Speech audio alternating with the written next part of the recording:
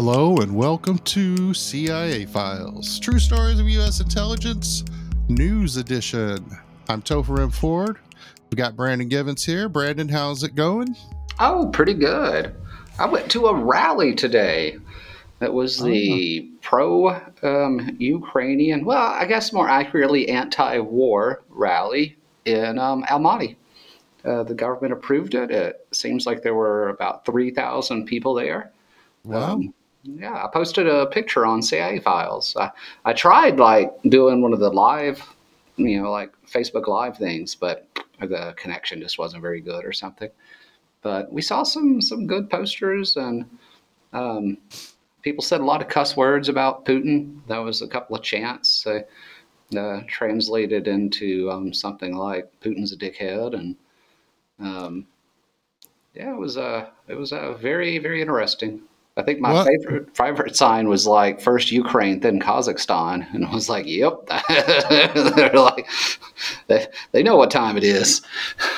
what are some Kazakhstan cuss words and like the Well, when they were yelling, I would just ask the person next to me, like, "Well, what are they saying?" And then they would just translate it for me. I okay. can't really remember how exactly to say it, which is kind of sad because I should learn the cuss words. Those are very important. I can I can order chicken to eat in Russian, but I still don't know how to cuss. Is that the main language that they speak there? Yeah, it's slowly gravitating over to Kazakh. But it's also the area you're in. I think the far north is more Russian, and then Almaty itself has a lot of Russian. And but then outside in the countryside, you get a lot more Kazakh. And the government's trying to encourage the use of Kazakh, and you see more and more signs in Kazakh. And like today when I went and got some Chinese food, there was a Kazakh menu and a Russian menu, and so they're kind of moving in that direction. Well, don't let Putin hear that because he'll take that as a sign that there's some sort of Russian cultural genocide going on there. Well, I mean that's why the guy had the person held up the sign that said first Ukraine, then Kazakhstan. Right. Yeah, I was like, we see where this is going. We need to put an end to this game now. Yeah. All right. Well, let's talk about some things. In case you guys didn't know, we're on, was it day 10 now? I think, but I'm not positive. Oh, that, yeah. All right. So, yes, we're in the middle of a Russian invasion of Ukraine. At this point, news outlets are reporting that more than 1.5 million Ukrainian refugees have fled into neighboring countries. And the cities in Ukraine are getting destroyed. It looks terrible. One of the odd stories, although I guess it shouldn't be considered that surprising, considering that Ukrainians are still people and people in general are kind of terrible. One of the depressing things we've seen is the treatment of non Ukrainians who are in Ukraine and trying to leave.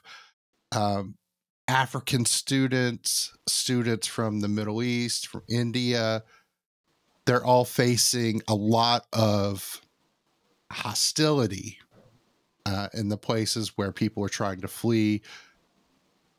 And it's not a good look, especially with Putin. They're accusing the country of being, a bunch of Nazis. But I guess that's to be expected. I mean, it's not good, but yeah, we're hearing about people being cussed out at train stations. They've been told, like, for instance, people from India trying to get back home, they were told, we can let one of you on for every 15 Ukrainians that get on. And even that, some people were saying, wasn't followed. Yeah, I just want to mention that because it sucks, and it's sad that we're still dealing with racism, Right. Well, it's something in human nature. Like we kind of naturally tribalize. That's kind of our chimp um, instincts, and it is very unfortunate. And I mean, it also goes into politics where we create these tribes, and we see it in the U.S. where like with the Democrats and the Republicans, and you'll even get some people like, oh, I don't hang out with people like that. What? Oh, Democrats, or I don't hang out with people like that. Oh, Republicans, and Right. it's just it's a really harsh thing about us. And I mean, humans. I think overall we often try to get along in trade because trade is kind of beneficial. But as soon as resources get tight, Right. then we tribalize, and I think the how tight the resources are make a difference in how how rough those tribal lines get. And, and so, yeah, I mean, then a lot of these people that are fleeing, I mean, uh, it's if it's between my cousin, my kid, and my next door neighbor and this person that doesn't look like me. Well, just instinctually, people choose themselves or the people that look like them, and Right. it's unfortunate, but that seems to be the thing. And I don't think it's Right. just the Ukrainians that are doing this, though. I think they're being not treated so well over on the once they get into the EU, or not receiving the same level of welcome. But to the defense of the Ukrainian government and the European Union is they do seem to be trying to address it. Right. I This mean, doesn't seem to be a governmental issue. It's more of just people on the ground, which makes it somewhat understandable because they're obviously very stressed, they're scared, and they're trying to get themselves and their families out. But that doesn't make it any better. Um, and then there's also been, a lot of people talking about the difference in the treatment of Ukrainian refugees versus non-European refugees with, say, darker skin from Middle East and South America and other places that have had refugee issues. It does kind of show yeah, that there's still a bit of a global problem with at least with Western countries. I mean, it's probably not isolated to Western countries. I just thought it's worth mentioning, that oh yeah, we're it is. I still mean, seeing that. it's putting it out there in front where they say, oh well, there's like racism doesn't exist, or we're past that, or oh, we see people for the their character and not just the color of their skin. It's like, well. Right. When the That's chips are not down. yeah, that's not Yeah. exactly what we're seeing. Right. I was reading today. I should post in the links. Both Russians and Ukrainians, they've been doing this actually for a while now. But I just read about it in the news because in the past week it's grown tremendously.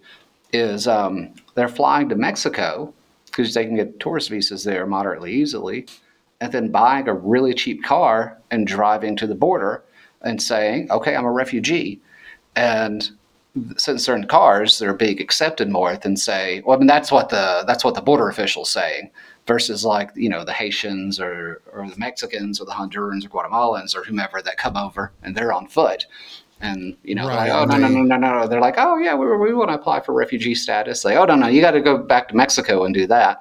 right. But the Well, that's Ukrainian and cool. Russian, It the sounds Ukrainian like and it's not all racism. Maybe some of it is classism. yeah So, yeah. Well, it's mixing it up a yeah, little yeah. bit there. If you could afford a car, but I mean, I don't know that it would be classism because if you think about it, the cost that a lot of these Latin Americans had to pay coyotes or whomever else to try to get Right. across the border, it was But that probably means, less than the plane ticket and the yeah, car. but that doesn't, you can't tell that by their appearance because, maybe the Ukrainians who came over and bought a cheap car, they're coming up in a car. They're probably wearing, you know, relatively clean clothes. And whereas the The refugees on foot are probably coming in looking dirty because they've been walking, for a long time. And they look poor. And that's like when you get down to your Tom, Dick, and Harry's out there, the regular people, it's typically about appearance when it comes to classism. I mean, not always, but that plays a huge part in it. If you look poor, people are going to treat you like you are poor, which means they're going to treat you poorly, I think. Yeah. So anyway, that's that, let's talk a little bit about Ukraine itself. Mariupol has been in the news a lot. Am I saying that correctly? I'm not, well, I'm pretty sure it translates into like city on the sea. But yeah, something like that. Mariupol. I would probably pronounce it Mariupol. Mariupol. But I'm not really positive about that. Right. Yeah, so that's they're under siege right now, I believe. They're being bombarded heavily.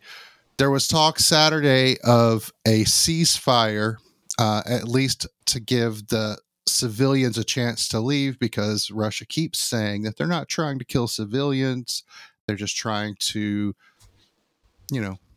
make the Ukrainian government say uncle. So we're not killing civilians. So there was a ceasefire. It apparently only lasted for about 2 hours.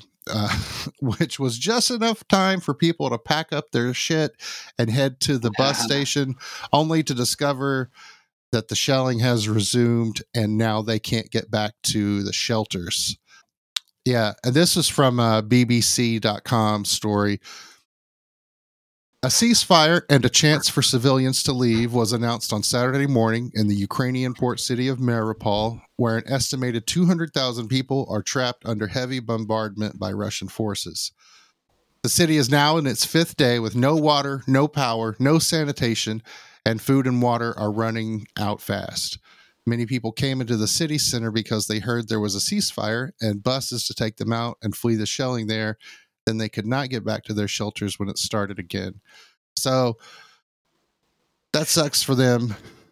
It reminds me of Handmaid's Tale. If you haven't seen the last season, I'm about to spoil it for you, so cover your ears and go la la la la la.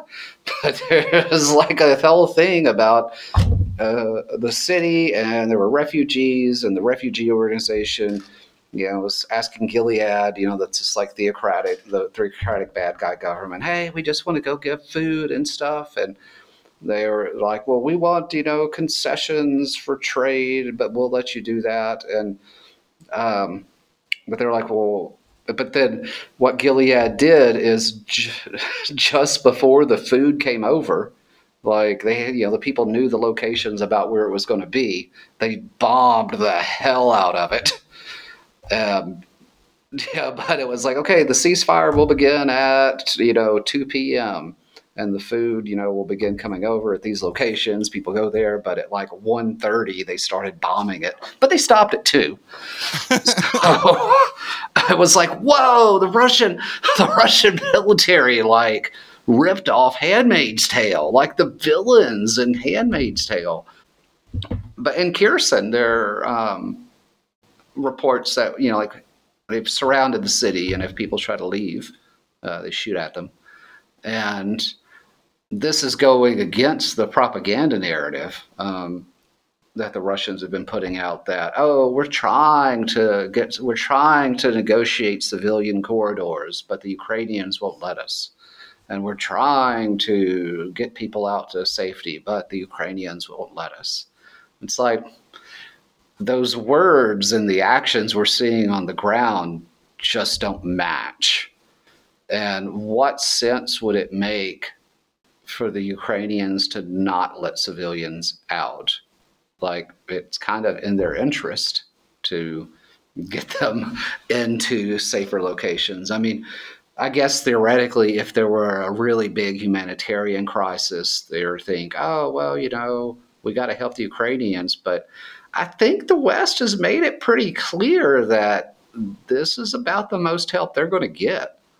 I mean, they're bombing civilian buildings with like missiles. And Right. And apparently some banned weapons, like vacuum missiles. So, yeah, I mean, making a humanitarian disaster even worse is not going to help the Ukrainians get any sympathy. I mean, history has made it pretty clear that humans will sit by and watch the suffering of others. We also have this issue of Russia attacking nuclear power facilities. Of course, they took Chernobyl, and then there's talking about Zaporizhia, where there's been fighting around another nuclear power plant, and Russia took control of that as well. The whole concept of nuclear anything has been really worrisome so far. Oh, yeah. Because, of course, they talk about the nuclear power plants and the potential to, like, if they were to inadvertently or intentionally destroy a nuclear power plant, it wouldn't be the same as setting off a nuclear bomb, but it would still be catastrophic because it would basically be, the equivalent of a giant dirty bomb that would put tons of nuclear material into the atmosphere that would presumably spread around Europe. And it, from what we can see and from what I can tell, it kind of seems like Russia is playing kind of fast and loose with that they're not that concerned. I mean, they haven't actually destroyed a nuclear power plant, so it doesn't seem like they want to, but it also almost feels like if they did, they'd be like, well, you got to break some eggs. It's making everybody nervous, and I think it plays into this whole idea that Putin that he's kind of lost his mind, and then there is the potential for him using some of their vast nuclear arsenal too against Ukraine, or even potentially against any other countries that were to try to help Ukraine. I can't help but wonder if, as it's looking, worse for Russia, I mean, they are winning, I guess you'd say, although not apparently at the slow. No. They're making slow progress, but I would not say they're winning the war. I mean, it's still possible that they will win. Right. It kind of feels like they are making slow gains. I figured one of my magical predictions, like they're going to try to cut that land bridge to Crimea, and they've almost kind of accomplished that. But there's a world of difference in taking something and holding it. Right. And that would only be one of their many objectives. And I know Putin has come out and said everything's going according to plan, but... Right, but that's what he's going to say no matter what. I mean, if he was like being chased down a long corridor by Ukrainian special forces team trying to kill him personally, he'd probably tell newspapers as he's running, I intended for this. Yeah. I meant to do it. You're the one running away from a crazy man. You're the one running away from something. I am not running away. Right. Yeah, China got upset about this too. I think this is may have been for them kind of a point where they were like, oh, well, yeah, normally we kind of tolerate our authoritarian friend to the north, but dude, come on, this was completely unnecessary. I mean, that's kind of the thing too. I guess, I understand the idea of controlling the power plant, but did you really have to control it? I mean, if you control all the roads to it, I mean, there's no need to drive up there and start shooting at it. Right. And I keep, again, I'm not an expert at all, but as you're, a regular guy who's watching from a great distance, I can't help but feel worried that we might see some mushroom clouds, especially if things in Ukraine, like if he stops making the slow progress that he has been making, if things stall out or it looks like the tide is turning, I wouldn't be surprised to Yeah, see.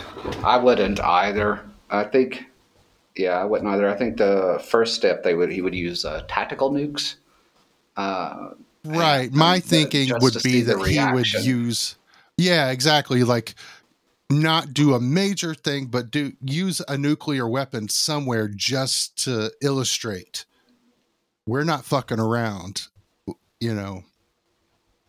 And that's really scary because we haven't seen a nuclear bomb explode. I mean, there was just the two in Japan during World War II, and then of course all the testing, and it's been all quiet since then. And I think most of us would prefer to keep it that way. Yeah. We'll see. We also have more sanctions, businesses pulling out of Russia, Visa and MasterCard. That seems pretty big. Another big one was Microsoft. Now, Microsoft said that they are stopping any new sales. So people in Russia, they can't buy an Xbox or Windows or Microsoft products through Microsoft Word, whatever.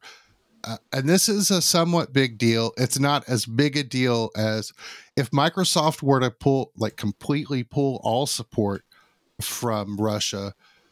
That would be crippling because so much business infrastructure depends on Microsoft services. They haven't gone that far yet, but maybe they could. Yeah, I mean, when Uh, that tactical nuke drops, then they'll be like, okay, now we're really taking this seriously. right. But and then, of course, as far as the sanctions go, people are starting to boycott Coca-Cola because they refused to pull out of Russia, which reminds me of the late '80s and Glasnost, and how Coca-Cola seemed to be at the forefront, the tip of the cultural spear, so to speak, at that time. Pepsi was there first. Oh yeah, but it's Pepsi. It's like that Family Guy bit where Peter goes to Russia and he's talking to Putin and he's like, "We have everything America has, just not quite as good. America has The Simpsons. We have Family Guy." And it makes me think, America has Coke. We have Pepsi. So it's looking more and more like Russia's economy is getting crushed. Well, the tenge here, I mean, it's one of the things that I'm worried about. The currency has lost a lot of value. It's like in the You mean they're in past, Kazakhstan? yeah, I used to get 430 tenge to a dollar, and now it's 512 to a dollar. Now, I'm paid in US dollars, so in theory, for me personally, that's pretty sweet. But because inflation will catch up with it. It's like, well, I guess I should go out this weekend and buy a whole bunch of wheat or maybe a new suit before the prices go up.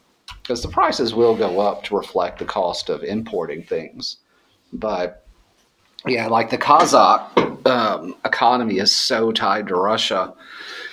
The ruble lost so much value, and now the tenge is kind of following it, and the government's trying to figure out what to do because we just had big riots in January because Right. prices went up for gasoline, and if prices go up for this, It's like it's not really the Kazakhs government's fault, but Right. they're still gonna be taking the blame for not coming up with a solution. So yeah, that's one of the things I'm a little nervous about. It's Right. not, And it's not that's one worth of it's not worth the discount on a new suit for me. right.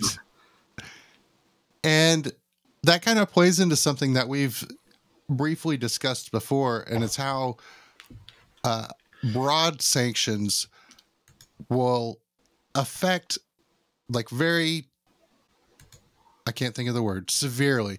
They will, have severe consequences for your regular average Russian citizen who doesn't Doesn't really have a necessarily. say anyway.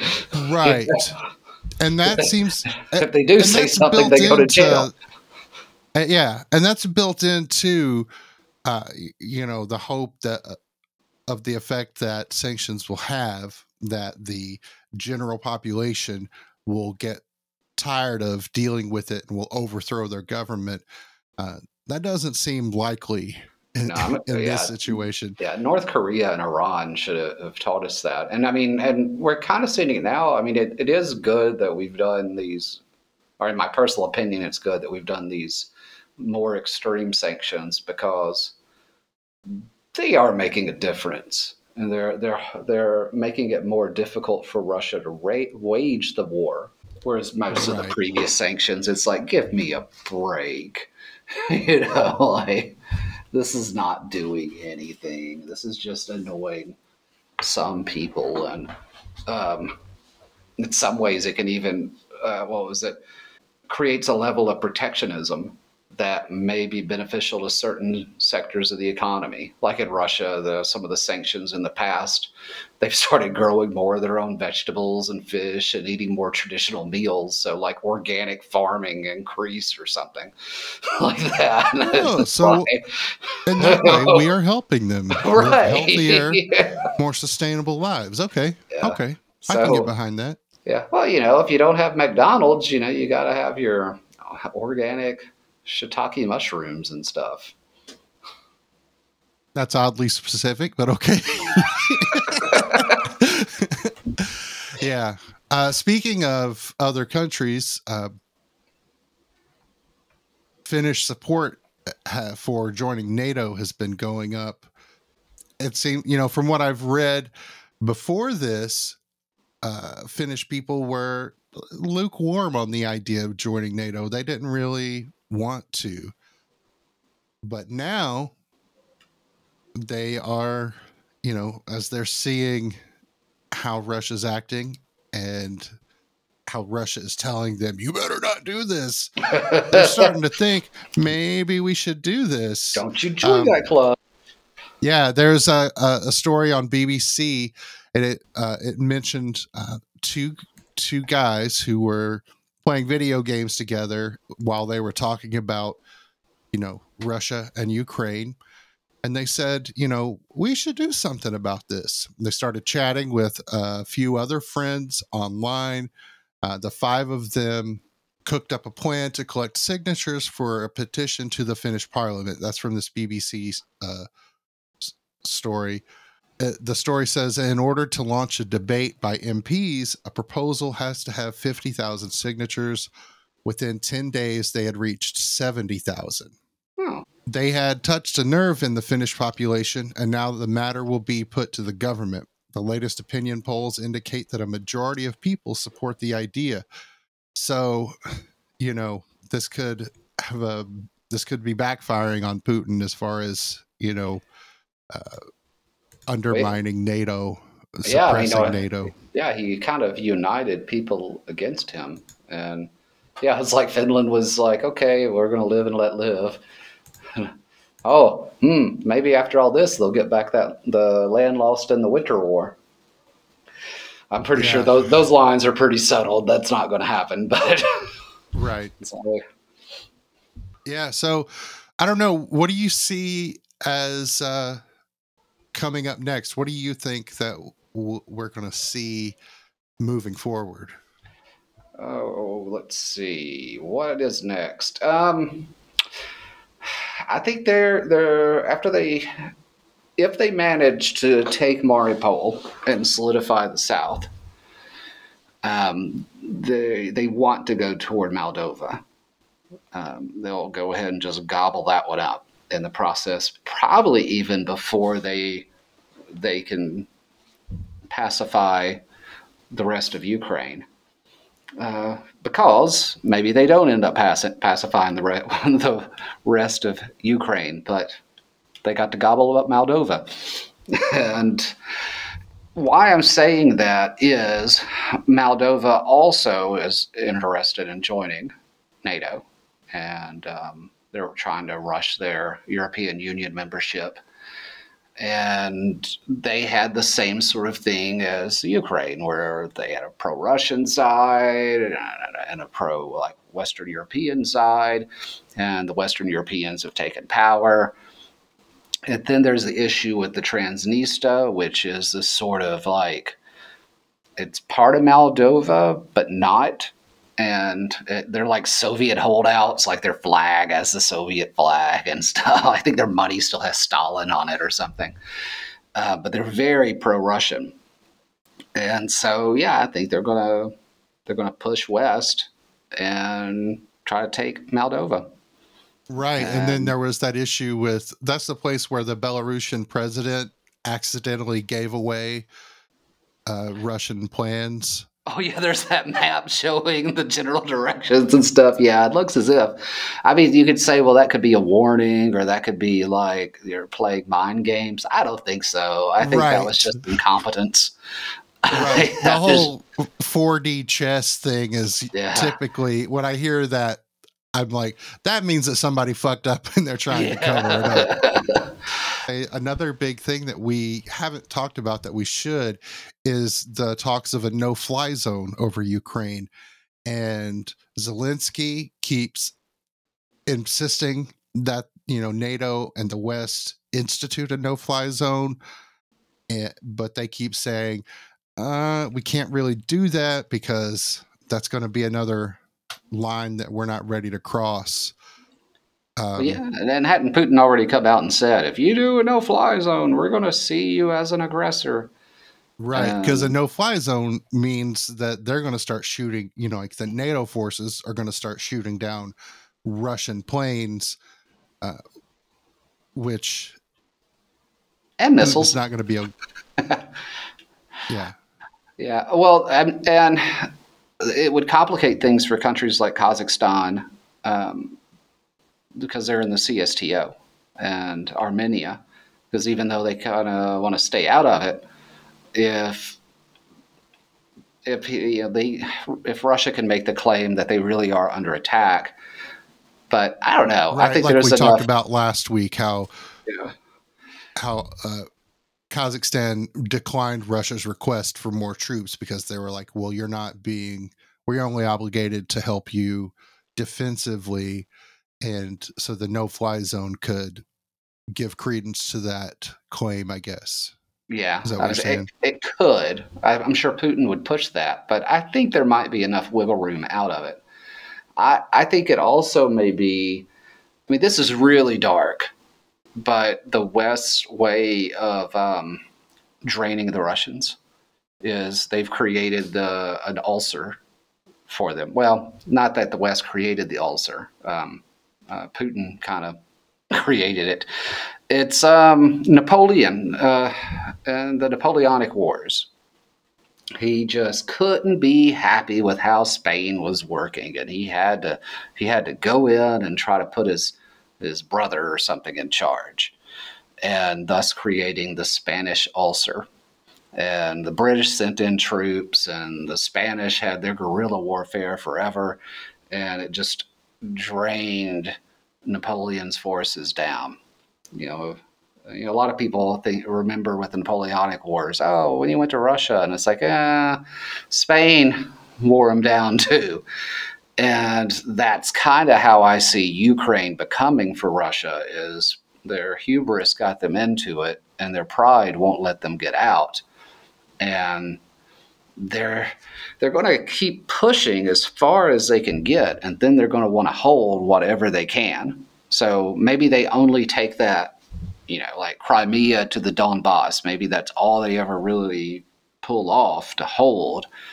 But then it's just going to be a long, grinding um, war. I mean, they already had the war going on, really for quite some time. But it was this sort of World War I ish stalemate where they're lobbing mortars at each other. And I mean, lots of people died. I think it was like 15,000 have died in that war, that part of the war so far.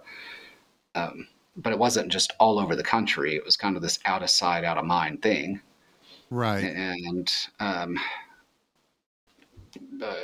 think it was kind of more like also mercenary groups that were dying, and true believers, and that sort of crew.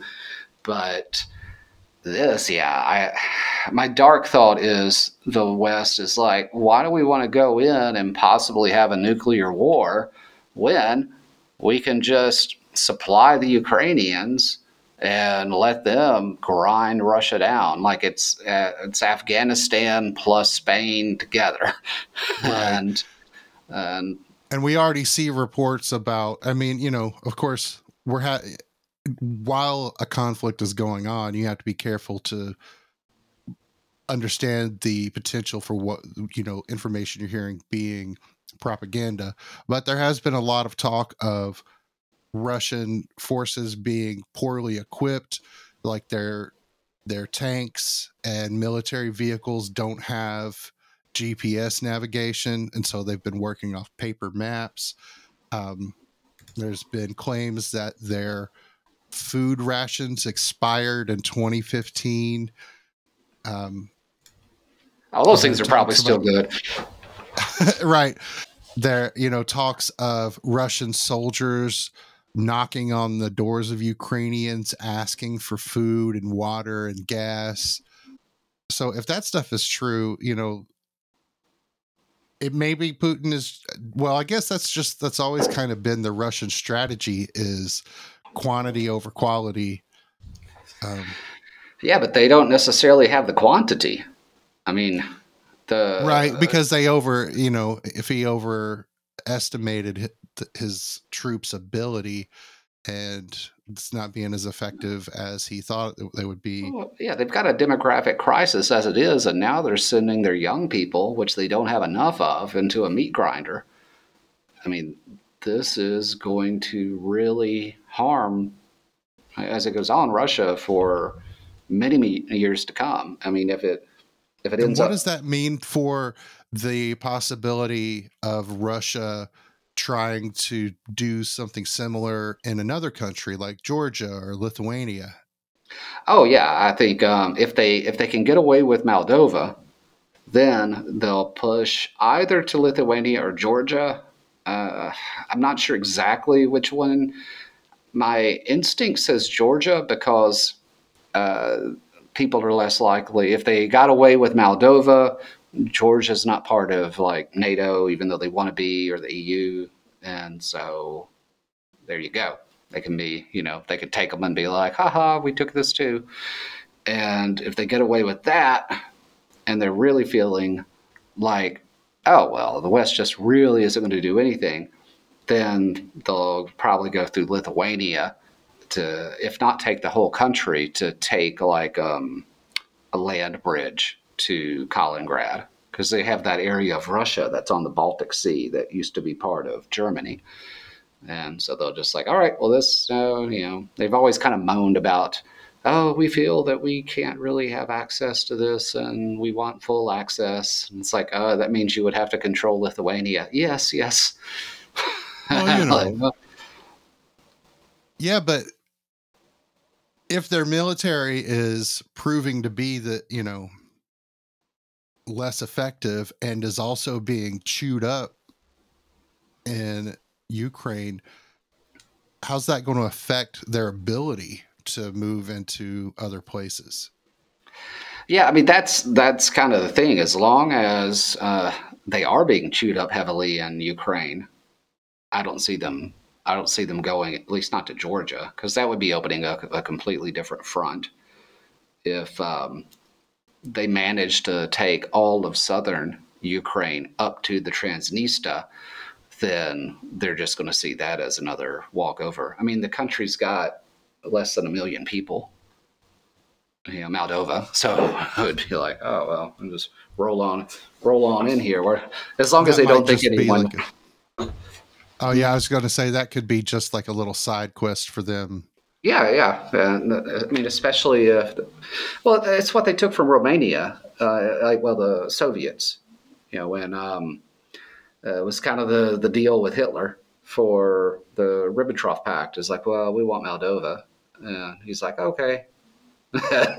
So they're like, and Putin's whole thing is like kind of restoring the glory of the Soviet Union. So if he's got a area that we could just roll our tanks on in and take this, then yeah, why not?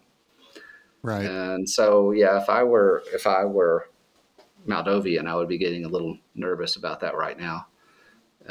But at the same time, I think they have to push all the way there. They have to take the full southern portion, and they're trying. I think Kherson is kind of they're holding Kherson so far, which is it's north of Crimea, but they're moving west slowly. But they've been pushed back. Some of their southwestern gains they've been pushed back from, and some of their northern gains they've been pushed back from. So, I mean, all this is contingent upon, well, do they start making advances? Which is they're using the Aleppo strategy, which is to bomb the holy hell out of the civilians until they just kind of give in, or they're just too shell shocked to really resist, out of food, out of water. And yeah, I've been seeing a lot of before and after videos of cities in Ukraine, and it's just devastating the amount of destruction that has happened there. It's almost unbelievable. I mean, it is believable, but you're like, holy crap! I wasn't expecting that. I probably should have, but wow. Yeah, I mean, I wasn't expecting it to that extent in the whole aren't they trying to win some hearts and minds thing? Then Yeah, or not. I'm so sweet. I'm so sweet. They're like, um, yeah, just direct attacks on civilians, and yeah, it's all terror. I mean, that's really what it comes down Shock to. and Is it? awe. Yeah, it's state sanctioned terror, and so. Yeah. And then, so playing into that, there's been a lot of talk in the past since 2016 about Russian disinformation and Russian propaganda. And last week, when we talked about Putin, we discussed how that's kind of his bread and butter. That's his jam, is disinformation. Yeah, they're good at it. I'm curious. I haven't found much information on like how well his propaganda campaign is doing with Russian citizens. I mean, when I find this is a problem with propaganda in general. When I look for news stories on it, I find news stories that highlight people in Russia who aren't buying it, who don't believe it, people in Russia who are protesting. But I also kind of get the sense that they're cherry picking those instances, to help move the image that everything that Putin is doing, he's doing poorly. So, I mean, what do you know about that? The effect that he's having? Well, I mean, most of what I heard is anecdotal, and it's like we have a lot of students from Russia. We have people who are friends with Russians, people who are Ukrainian. They have, family. We talk to taxi drivers, and from what I gather, the propaganda is pretty effective. One person I talked to is like my cousin or something like my cousins are in Ukraine calling their parents saying, who live in Russia, saying, "Look, we are being attacked here. We are like they're bombing the houses," and the their relatives are saying, "No, no, no, no, no. Your government is doing that. The Ukrainian government is blowing those buildings up to make it look like Russia did it," and they're seemingly believing it. And the Russians are there to help you. They're there to protect you from your government has Nazis in it, and you're controlled. It's a puppet. Zelensky's a puppet, and he's bad for you. And we're trying, like the Russian soldiers are just trying to liberate you. And yeah, like from what I gather, it seems to be pretty effective. People seem to be buying it. But I mean, to be honest with you, looking at the if you, it's like stare into the abyss. Go on social media. The propaganda is brilliant.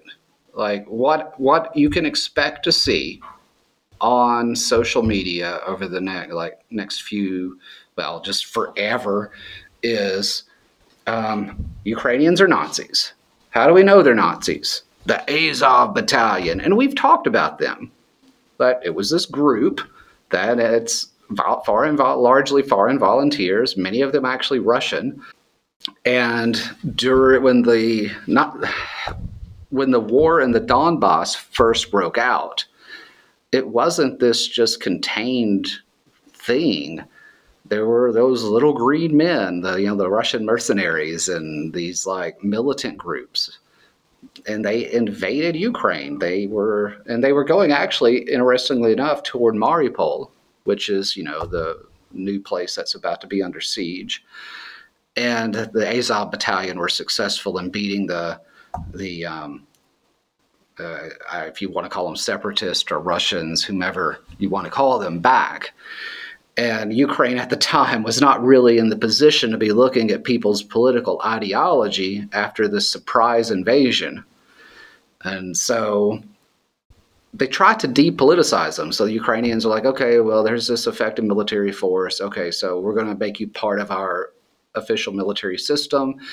And their leader that was a neo-Nazi left and formed a political party. Because you can't be a political party leader in this military group. It's like, all right.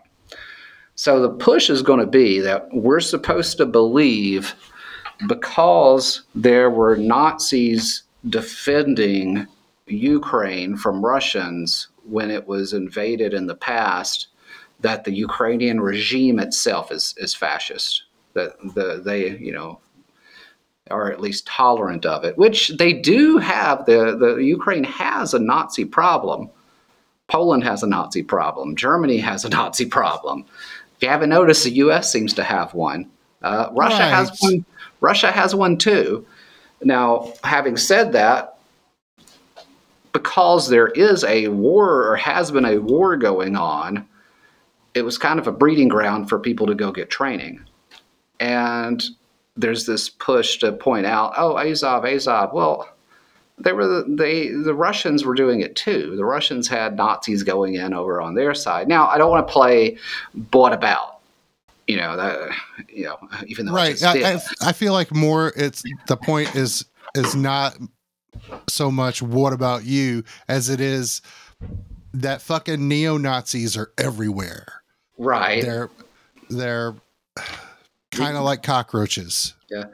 The other push you're going to see is like kind of little nitpicky things. There was a concert in Ukraine for like a few years ago, like support the vets, like raise the money for the vets.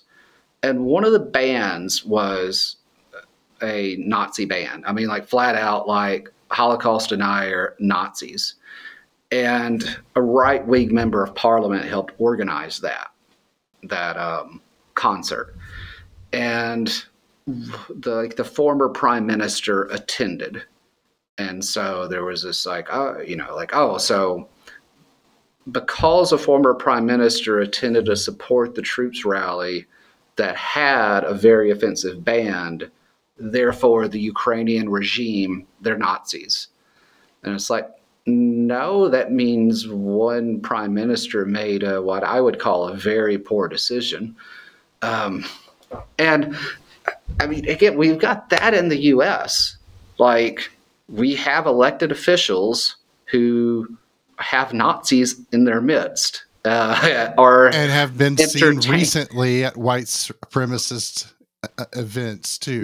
Right. And that's not right. And that prime minister, his defense was, it wasn't up to me to tell the concert people who to invite. And um, I probably would have suggested playing it, saying ignorance. Like, I didn't know. I just, then when they started singing, I was like, oh no. But nonetheless, yeah, it's like in the U.S., we have our own problems with these issues. Of course, you could then say, see, the U.S. is a fascist nation. I was like, Right. it's like, well, we do have our issues. Ukraine has its issues. Poland has its issues.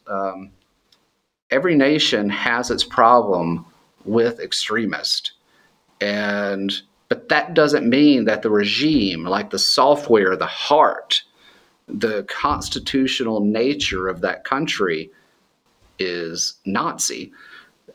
So they'll so you're going to get that. You're going to get, this person was a Nazi, and if they tolerate one Nazi, that means everybody's a Nazi.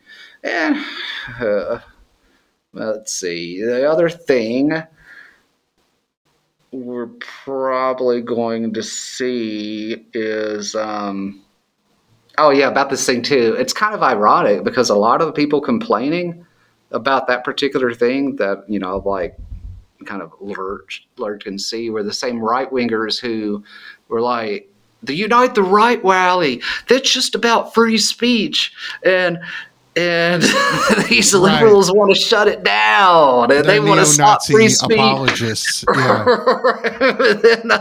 It's like, what? Apologists at a bare minimum. But it's like, I will say, like, that prime minister should not have gone to that concert, Right? But that doesn't mean that the entire government is in league with Nazis. Right.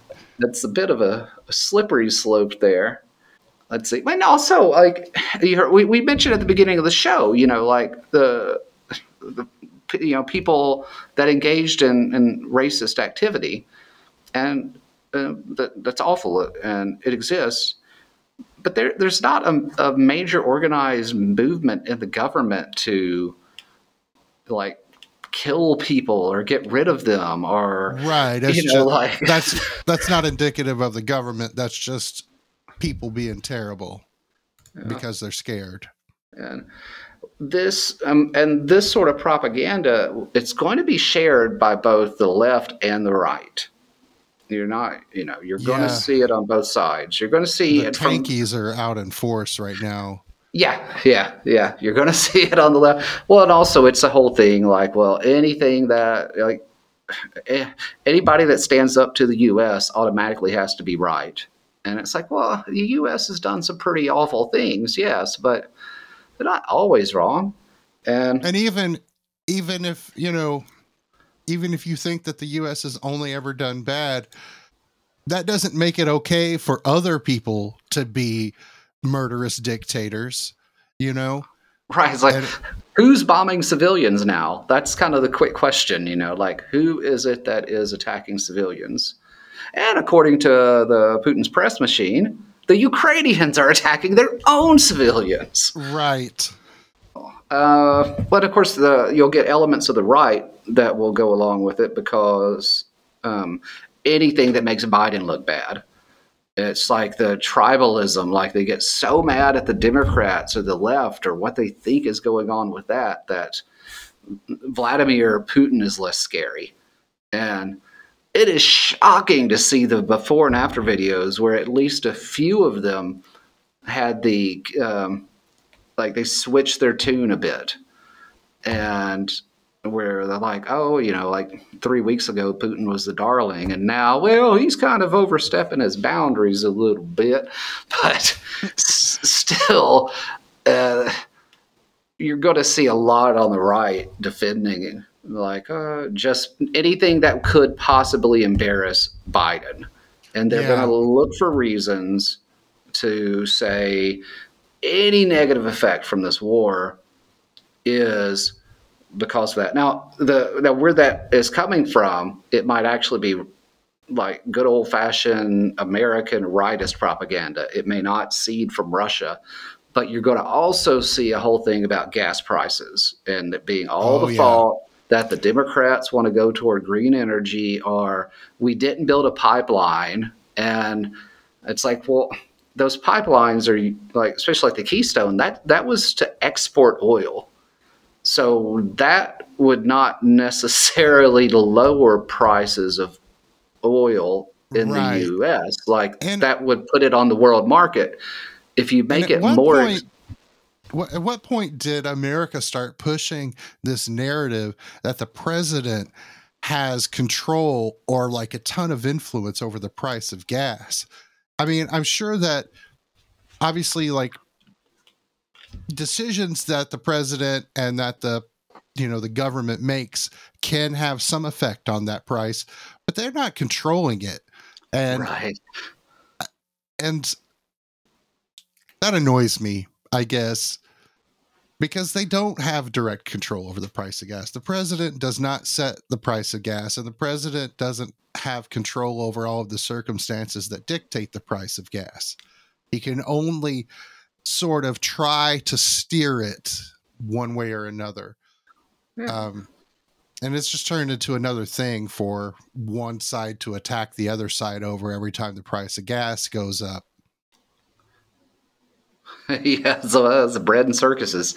Well, the government's a lot of times the government saw its role historically as keeping bread prices low, and it helps avoid riots. Right. Yeah, to Except, us, it's gasoline. Got to keep the price of gas low so people don't get upset. yeah, the only difference is we make plenty of bread here in the United States, but we can't. I don't think we have enough gas, enough oil here to. We might, because I think the U.S. is the number one oil producer. It's what it is the oil, and especially with Canada, U.S. and Canada together. I'm pretty sure if we did not export, we could fund ourselves. But oil goes on an export market, so like the price of oil is based on, well, what can I get for it?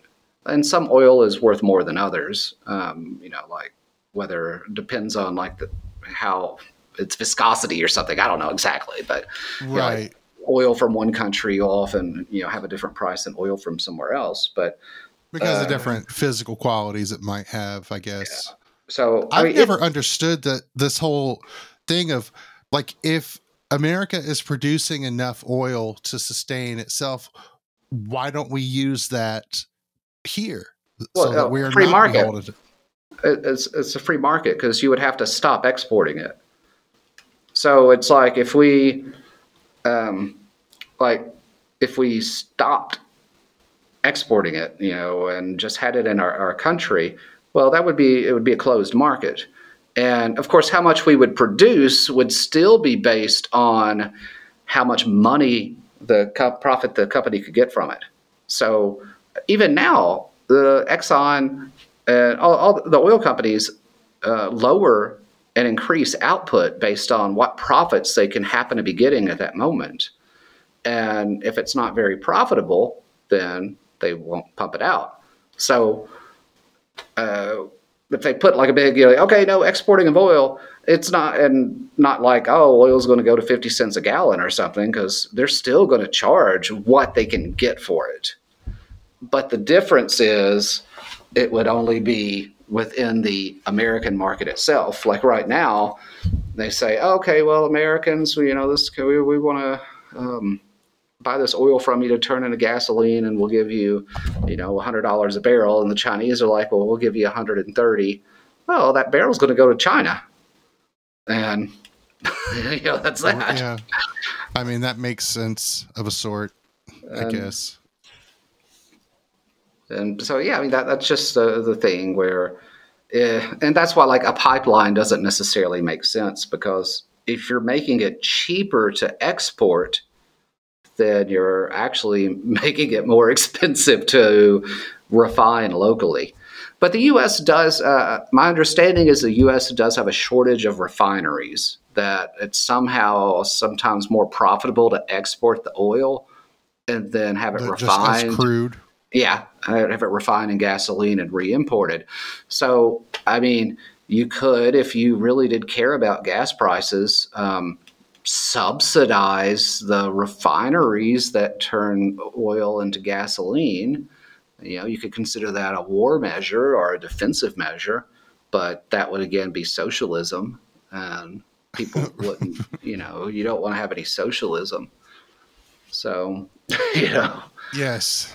At this point, the conservative, the hard right narrative seems to be that any government action whatsoever is socialism. right? Yeah, Which, makes sense when you consider that for the past, well, since the 70s, 80s, at least, conservatives have been trying to just deconstruct the entire U.S. government. yeah. Well, except for like military contracts, right, which those are going to do pretty well right now, I think. And this is, I mean, I imagine if you had Halliburton stock right now, you might actually get to sleep well at night because you're like, oh, my weapons are going to go to help protect democracy for once. Yay. The weapons they're going to go to Ukrainians. Yay. Was it Stingers, 80,000 a pop? Something like that. And it's like, but another one you're going to hear about is, Zelensky's actually corrupt too. And this is based on, he is a fairly wealthy guy because he's an actor, and his shows done very well. And there's an oligarch, which is a very wealthy man who happens to be of Russian or Ukrainian origin. I don't know why Americans aren't oligarchs, but anyway, there's an oligarch who has like production companies and like media networks, and that is like the media network that Zelensky worked for. And that oligarch and the former president, Poroshenko, or Prasika, I think it's Prasika, who is also an oligarch who makes chocolate candy, they didn't like each other. They was like always accusing the other one of being corrupt or something. And so the oligarch close to Zelensky seemed to have helped him with his campaign and was like kind to him in the media. It's like, okay. But there does not appear to have been anything that Zelensky's done to help this guy in an illegal way. Like, whatever investigations are going on about corruption, they're happening. Zelensky hasn't stopped them. So it's like, and it's incredibly ironic to me too. Oh, and also, he, part of Zelensky's campaign was going against corruption. And like, these oligarchs, they hide their money. And it's like, well, you're friends with an oligarch. It's like, well, somebody's got to pay the bills. But also Zelensky got caught up in the Pandora Papers, which were like, he had some offshore companies, but he was also divesting them just before the election.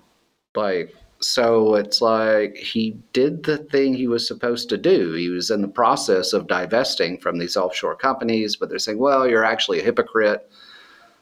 But they can't really see that he's done anything really even that unethical. It's, he had movie companies set up in Belize because, well, I think he thought they would be safer from seizure, but it's a little hypocritical. There is that. And there was one thing that was shady, is one of his companies, he transferred ownership to a friend, and there doesn't appear to have been a payment made. So that was and that company still gives dividends to him. So that's a little shady, and that's wrong. Yeah. And not to dismiss it completely, but the cynical take which is also probably the most realistic take, I think, in this situation, is how many, leaders of sovereign nations are you going to find that are completely and strictly on the level across the board? I mean, can you even become the president of a country without engaging in at least some of that shit? Yeah. I mean, not, again, like I say, I'm not justifying it. But I guess I'm Well, being a little relativist about it. I mean, I personally don't blame the guy for having offshore accounts and businesses, even if he's I mean, that's complaining. just standard practice Yeah, nowadays. even if he's complaining about other people doing it. Now, if it shows he was doing it for like really shady tax evasion purposes, which that has not been indicated, that's a different story. But I mean, some of the crap where they're like, "Oh, he went to this oligarch's birthday party," which he did, and then they're like, and that oligarch lived in Geneva, and he flew to Switzerland like 10 times in a year, and the oligarch moved to Tel Aviv, and like he flew to Tel Aviv like 4 times, and it's like he's that's his job to fly to Geneva and Tel Aviv. That's and I mean, he flew to London too. Like that's his job. That's what he does.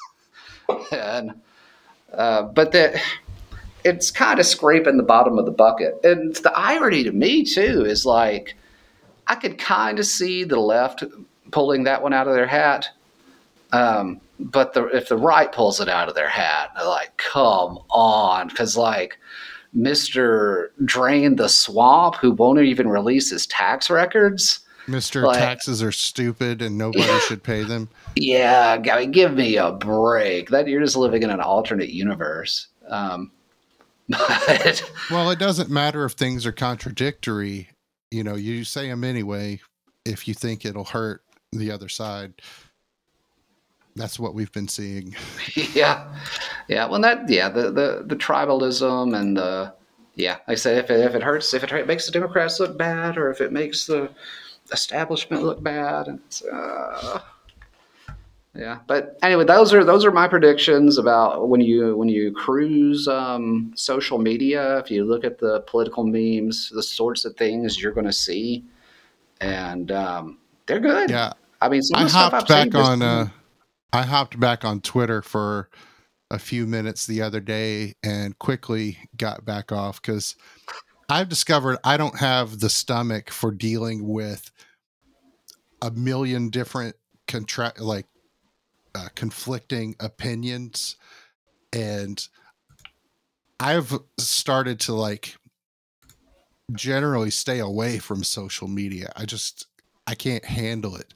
But I looked at Twitter. I was like, let's see, because aside from all of the opinions, social media can be a good place to get some real-time updates on what's happening. And so I wanted to get in and see that stuff, but it's really hard to see that without also seeing a million hot takes.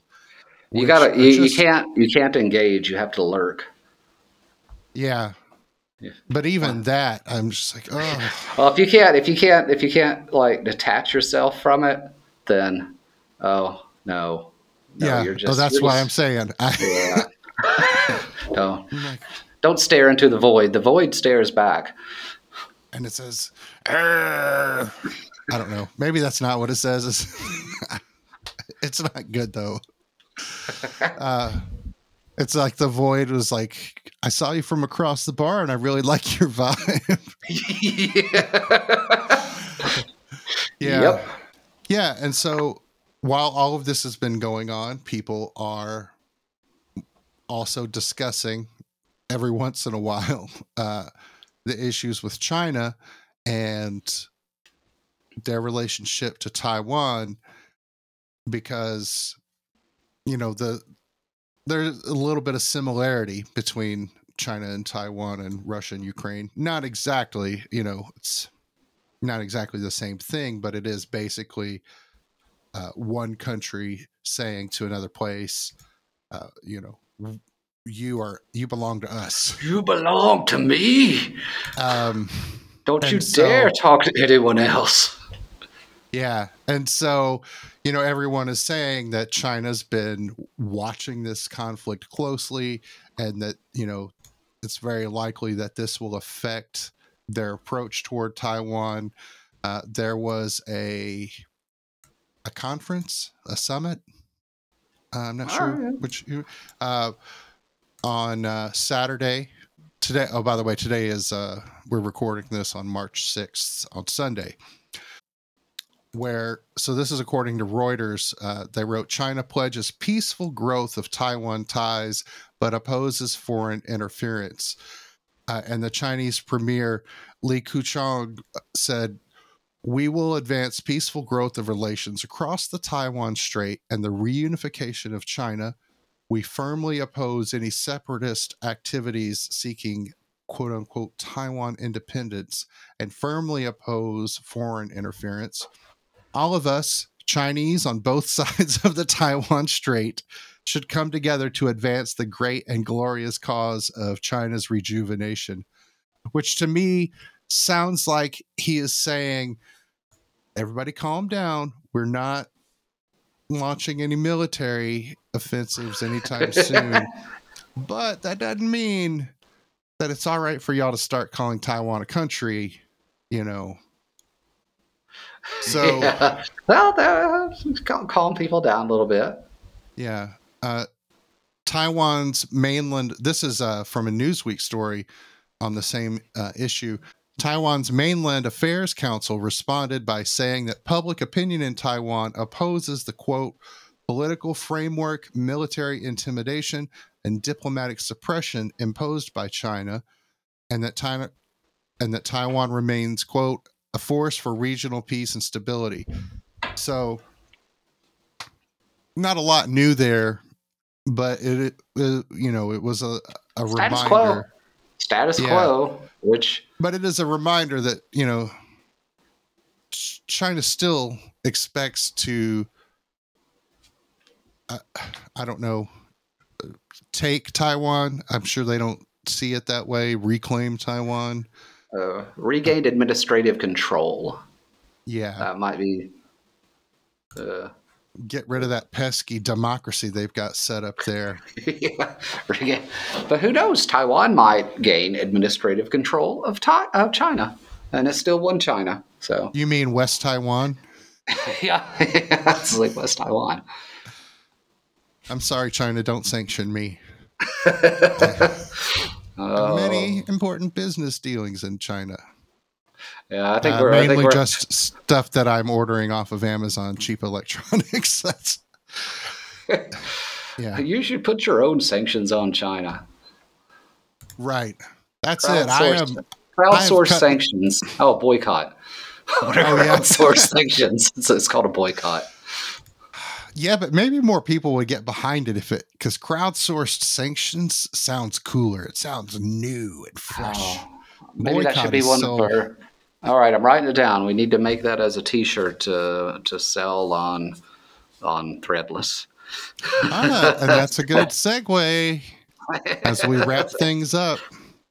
And Crowdsourced so sanctions. tell me, Brandon, do we still, because okay, so for y'all maybe don't know, we adjusted our logo a little bit because of some issues with copyright concern. So it says CIA Files Podcast. We are going to be fixing that. So if you want to get like you know, the early edition, Yeah, you should do that. yeah, This because those will turn into collector's items. exactly kind of like when they mint a penny and they give Abraham Lincoln a dick for a nose or something and they're like, oh no, Dick What Nose have we? Abraham Lincoln pennies are out there. You want to get a Dick Nose Abraham Lincoln penny. I'm not even sure Abraham Lincoln's on the penny. I forget. Yeah, I think that's Uh, him. Yeah. okay, but yeah. So think of it like that. Get out there and get those collector's items before we, you know, put it proper again. Social media, like and follow. Facebook.com/CIA Files, Twitter, Instagram, That's at CIA Files Podcast. And the website, of course, ciafiles.net. And we'll be back soon with another update. And we'll be having an episode coming out very soon on British spy / Russian spy, British diplomat / Russian spy. Yeah. Guy Burgess, as we continue our look into the Cambridge Five and British and U.S. intelligence relationships, post World War II. But thanks for listening. Check back in with CIAfiles.threadless.com. Yes, CIAfiles.threadless.com. Go buy some stuff. We've got, the just blatantly begging for money. What is our Buy Me a Coffee URL? Let me see. buymeacoffee.com/CIA Files. There you have it. We love money. We are hardcore capitalists here. Yay. I am wearing a shirt, by the way, with Nestor Makhno on it, known Russian revolutionary anarchist.